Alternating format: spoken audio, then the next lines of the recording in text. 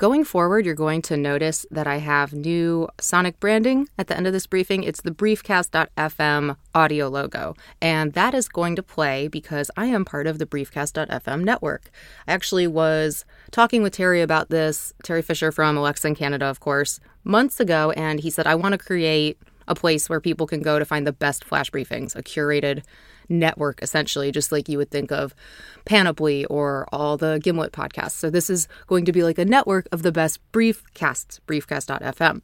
It's just getting started, so we don't have a whole lot of briefcasts on there yet, but Terry does a really great job, and this is something to bookmark and keep in mind as it grows, which is going to be the one-stop shop to find the best vetted briefings. You have to be approved to be on there and featured. So check out briefcast.fm.